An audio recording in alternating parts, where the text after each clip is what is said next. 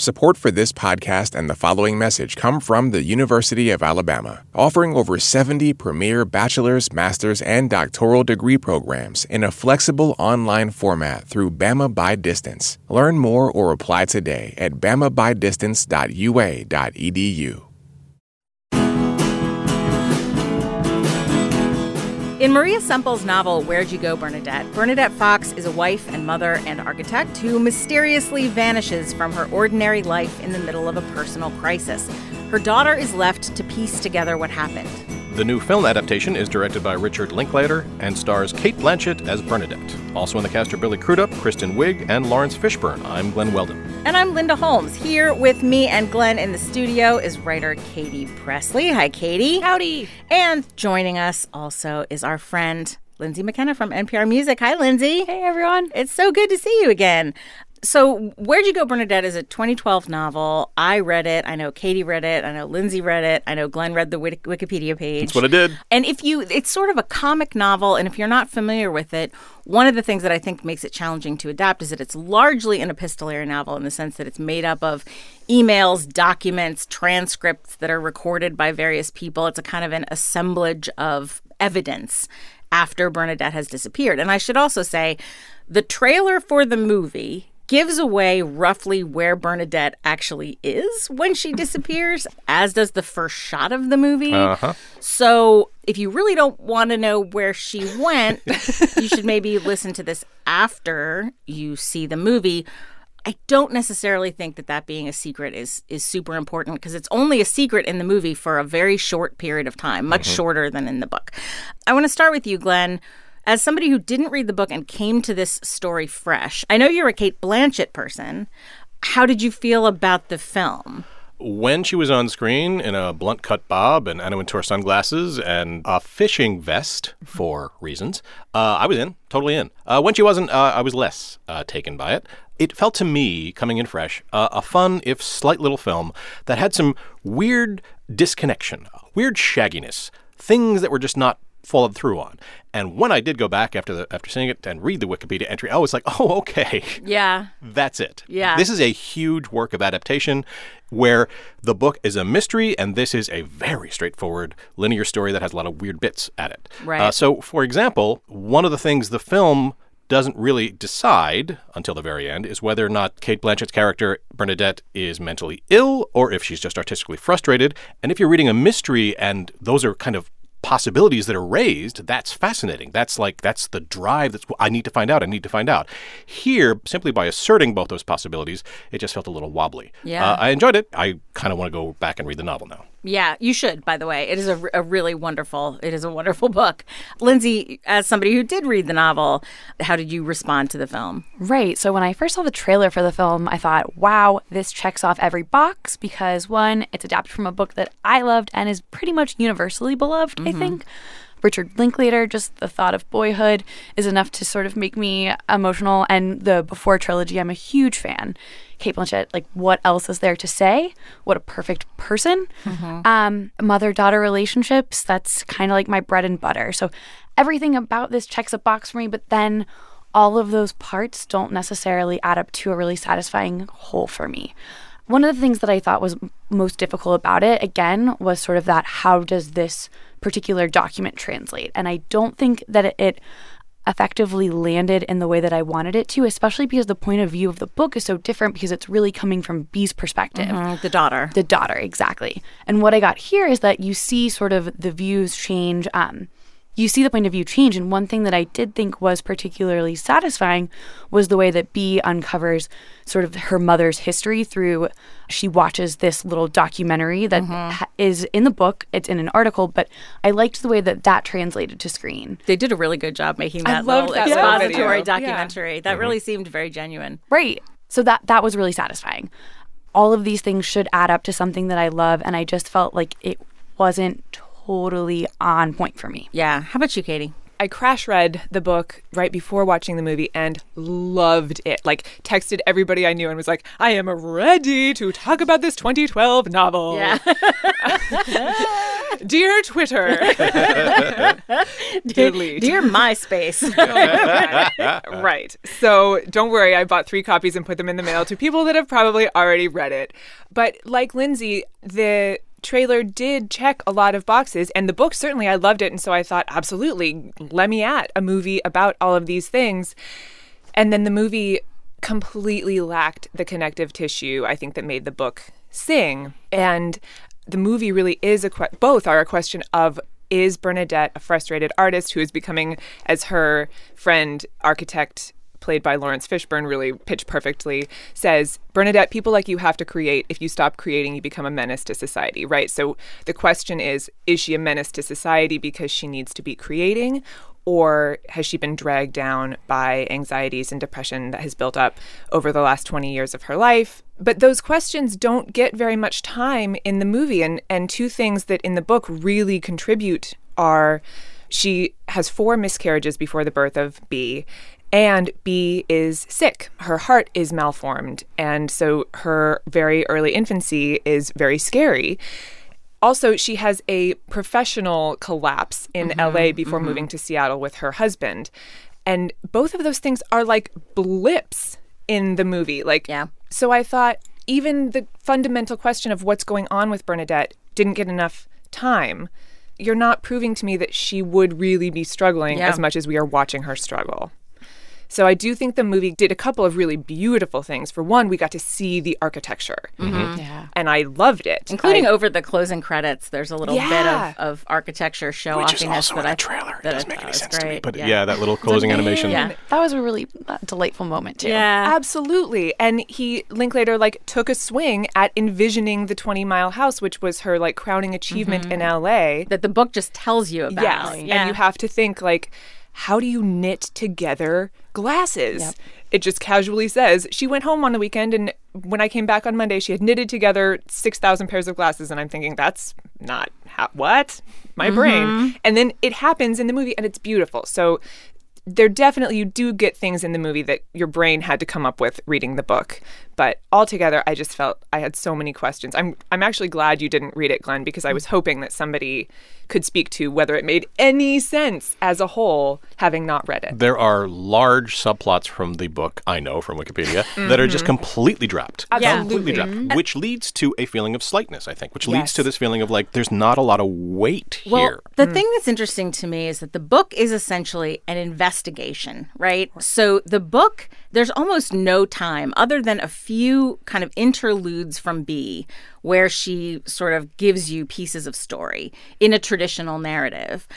You get very little traditional narrative. So you have all this time. Every time you're reading an email, for example, between Bernadette's neighbor, Audrey, and Bernadette, you're not only getting the narrative from the email, the plot, what is happening and who said what to who, but you're also getting all the feel of the characterization. And I think one of the things that makes the novel so successful, it's not only significant what this person is saying in this communication, but the fact that the communication exists is another piece of the puzzle. And so it's constantly operating on these sort of multiple levels of development. And I think when you switch it over into a linear narrative, you necessarily are just showing what happened, but you lose everything that you got from hearing people speak in their own voices in the way they do in the book.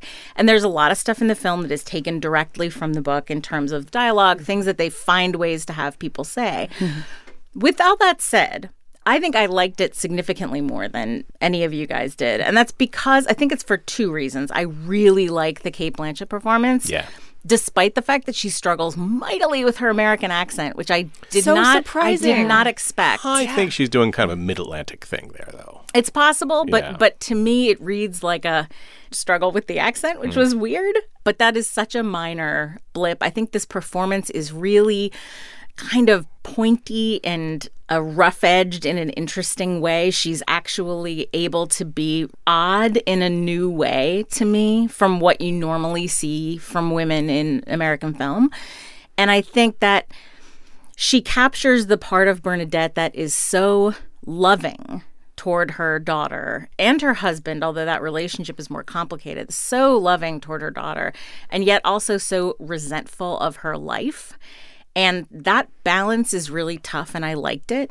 The other thing is, I think I still, even though I didn't get as rich of a sense of the story as I did from the book, the fact that this story is ultimately about a woman whose creative kind of drive has to be satisfied and fed, I've always really appreciated. And I've always really appreciated the fact that her disappearance, and, you know, as we talked about, they kind of give this up very quickly in the film. There's a very short time where they don't know where she is. And it turns out she's gone essentially off to Antarctica to sort of follow some instinct she has that she needs to go someplace else and do something else and be by herself.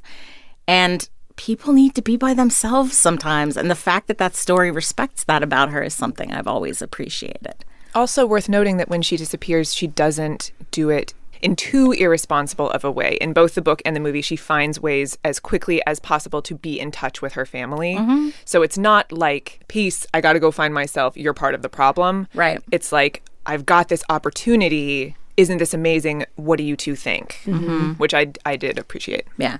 And I think when you were talking about the fact that it's about that balance between, is she mentally ill or is she creatively frustrated, I'm always wary of stories like that because I don't want it to be like she seems like she's mentally ill, but actually she's just an inspired artistic genius. But I think here the sense that I have is sometimes you do have to kind of struggle through that thing. And I don't assume that at the end of the book that this is the end of her exploration of whether she needs therapy, for example. Mm-hmm. I think it's just sort of the beginning of that process for her. There's a scene in the trailer that isn't in the film where she's in the pharmacy with the Chihuly chandelier. And she's looking up at it, gazing up at it longingly as if it represents something. I think just even inserting that into the film would have said something that the film doesn't, that just kind of glosses right over. I also think that in that moment in the trailer, it kind of gets into something that's really prominent in the book, to me at least as a reader, is the idea of Seattle. Yeah. In my mind, the film is kind of split into two segments. There's the bit in Seattle before she disappears, and then there's Antarctica, and like all of these sort of like beautiful cinematic adventures. In the book, I think you get more of a sense of Seattle sort of being this chance for Bernadette to express her frustration that she had fled the LA architecture scene, that she takes a lot of her animosity out on the Gaylor Street Gnats. The school moms. Big Little Eyes Seattle. Exactly, yeah. Even the fact that Elgin, her husband, has sort of like leaned really hard into this Microsoft stereotype. To me, in the book, you really get this idea that something has fundamentally changed within her by her experience of being there, especially the social dynamic of her and her husband having gone to the prep schools out east, having moved out west. To me, there's, in that moment, that's kind of what I envisioned that to be about. And you don't get as much of that, I don't think. Yeah, and about Seattle, I was born and raised just outside Seattle, grew up in the Pacific Northwest.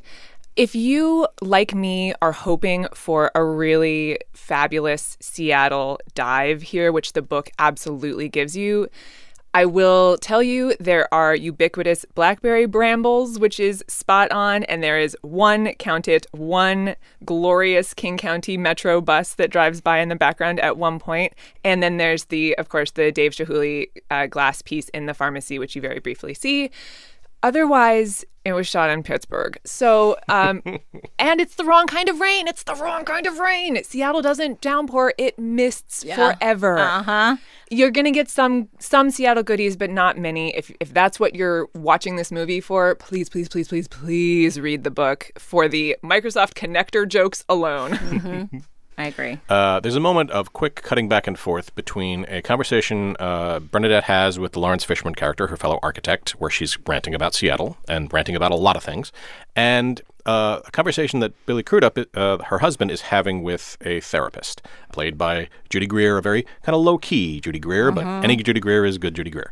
We are seeing those two conversations echo each other and underscore and then reinforce and then really kind of say diverge and come back together. And come back together again in a really interesting way. That was a really nice moment of scriptwriting and directing. Yeah. Because let's talk about Richard Linklater. I mean, I haven't seen a lot of his films except his early ones, and I don't think of him as auteur stylist. I think of him as somebody who's really good at capturing people talking. Am I about that? It's true, but it's also true that he has done a lot of things that are formally kind of unusual in some way. Not the sort of fancy, less in the fancy camera kind of slacker stuff, yeah. But more in the kind of, that's an interesting way to make a movie. Bernie has kind of inserts of people talking about Texas and stuff like that. Obviously, Boyhood, shot the way it was shot. The fact that the Before trilogy stretches over so many years and was made in kind of real time. I think that he does play around with how to make films structurally. And so I think he probably did as good of a job as anybody was going to do translating this structure. But one of the things I noticed is that, we talked about the fact that we really like the little faux documentary. But in a film, that has a way of looking like an exposition dump, right? It has a way of looking like a news report in an action movie. A walk and talk in the West Wing. Exactly, where they explain everything that's happening. But that's what the book is. The book is like that. The book is like you just get a big news report and you read it about the person and it feels different. And so you're in a really difficult situation because what we're used to in film, what we're used to thinking of as authentic is just watching the narrative in real time, and everything else feels like exposition, right? If you're hearing somebody's discussion with a therapist where they explain all their marriage, it's like, show, don't tell, right? But that's what it is in the book because it's an investigation. Yeah. Well, I liked this better than I think you guys did, but I think we all liked the Cate Blanchett performance. Sure. And I do recommend the book if you haven't read funny. it. Yeah.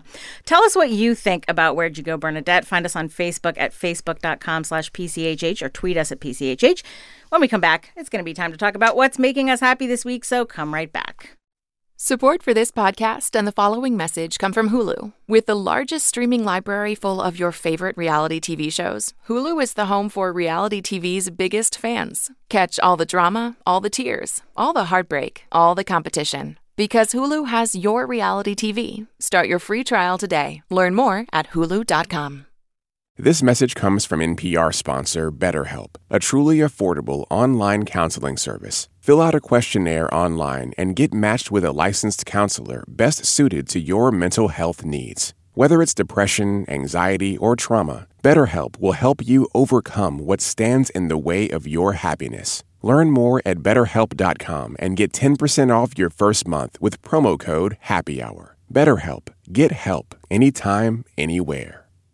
Hey NPR fans, did you hear a sponsor you want to learn more about? Head over to npr.org/podcasts and click sponsors and promo codes to learn more.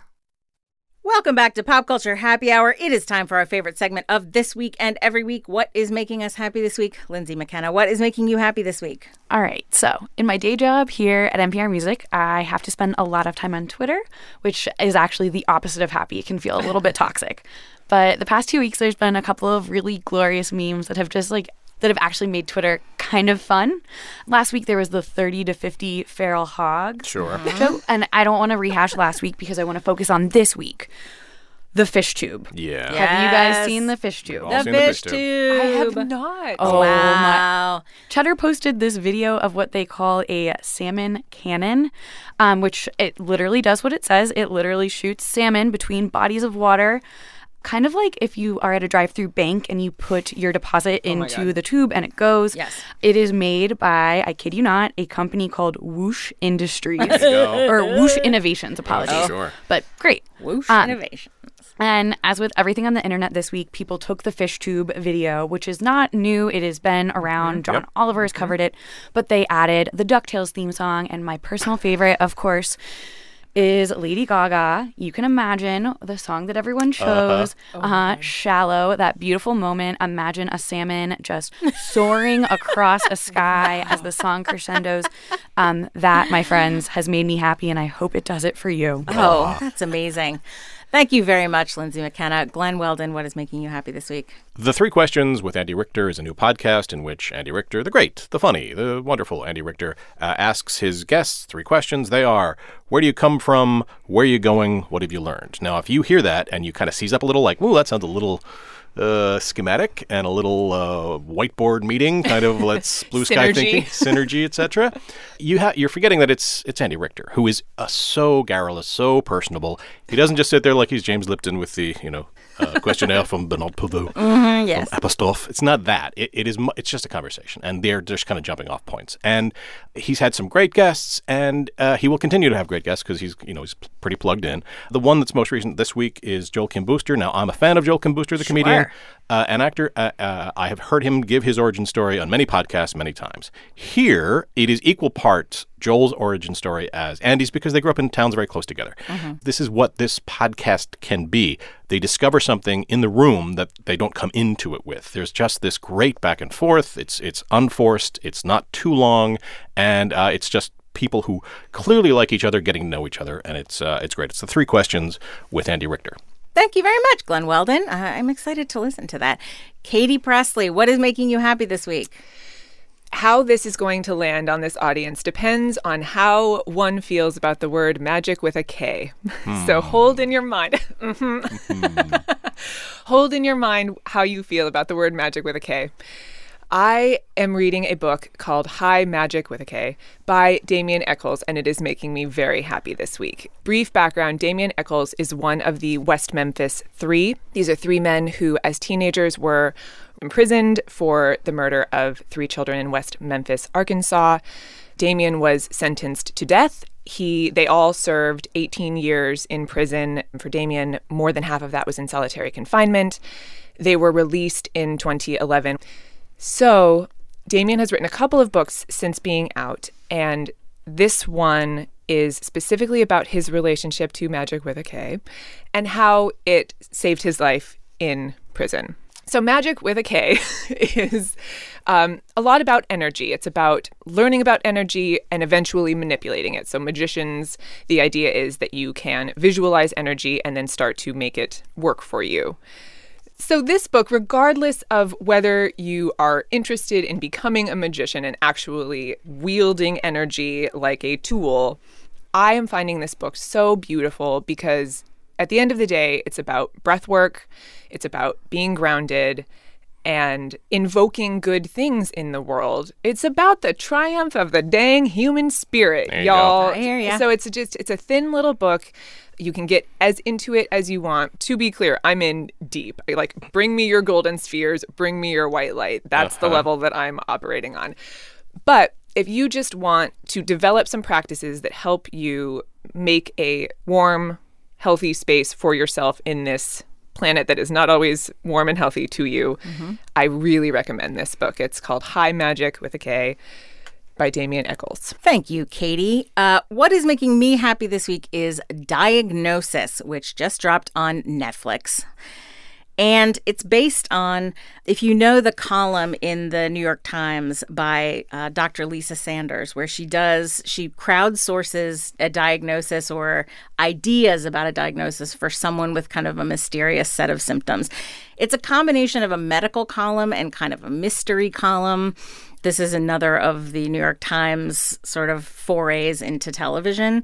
They have co-produced with Netflix this series in which each episode follows a person with a mysterious malady, and she goes to talk to them. They talk to all different doctors, and then she puts it in the column, and they take ideas from what she refers to over and over as the crowd. You know, she's very into this kind of the wisdom of the crowd kind of thing. The interesting thing about it is, in the early going, you get kind of what you would expect, right? You get, a new, fresh idea, and maybe that's an idea that you wouldn't have thought of about these symptoms. And that's just kind of good mystery stuff. But as you go deeper into the show, there are some very interesting moments about how the healthcare system responds to people who have difficult symptoms, how families become enmeshed in the idea that someone is ill, the kind of fine line between somebody not trusting the medical profession for good reason and somebody not wanting to hear what doctors have to say. And it sort of, the complexity of that. And then ultimately, if you stick with it until the end, there is also an addressing of what kinds of people doctors tend to listen to very well, who feel confident that they're being listened to, and who doesn't, and that there are gross inequities in those kinds of things. So it's called Diagnosis. It's on Netflix. And as you hear this, it should be available to you. And that brings us to the end of our show. You can find all of us on Twitter. You can find me at Linda Holmes. You can find Glenn at GH Weldon. You can find Katie at Love is Maroon. And you can find Lindsay at Lindsay McKay. That's LYNDSEYMCK. You can follow our producer, Jessica Reedy, Jessica_Reedy, and our producer emeritus and music director, Mike Katzif, at Mike Katzif. That's KATZIF. Mike's band, Hello Come In, provides the music you are bobbing your head to right now. So thanks to you guys for being here. Thank you. Thank you. Thanks. And thanks for listening to Pop Culture Happy Hour from NPR. If you have a second and you're so inclined, please subscribe to our newsletter. That is at npr.org/popculturenewsletter. We will see you all right back here next week. Hey everyone, it's Ophira Eisenberg, and here I'm chatting with one of Queer Eye's Fab Five, Anthony Borowski. What's a culinary deal breaker for you? Ketchup on hot dogs makes me really uncomfortable. Listen to NPR's Ask Me Another, the answer to life's funnier questions.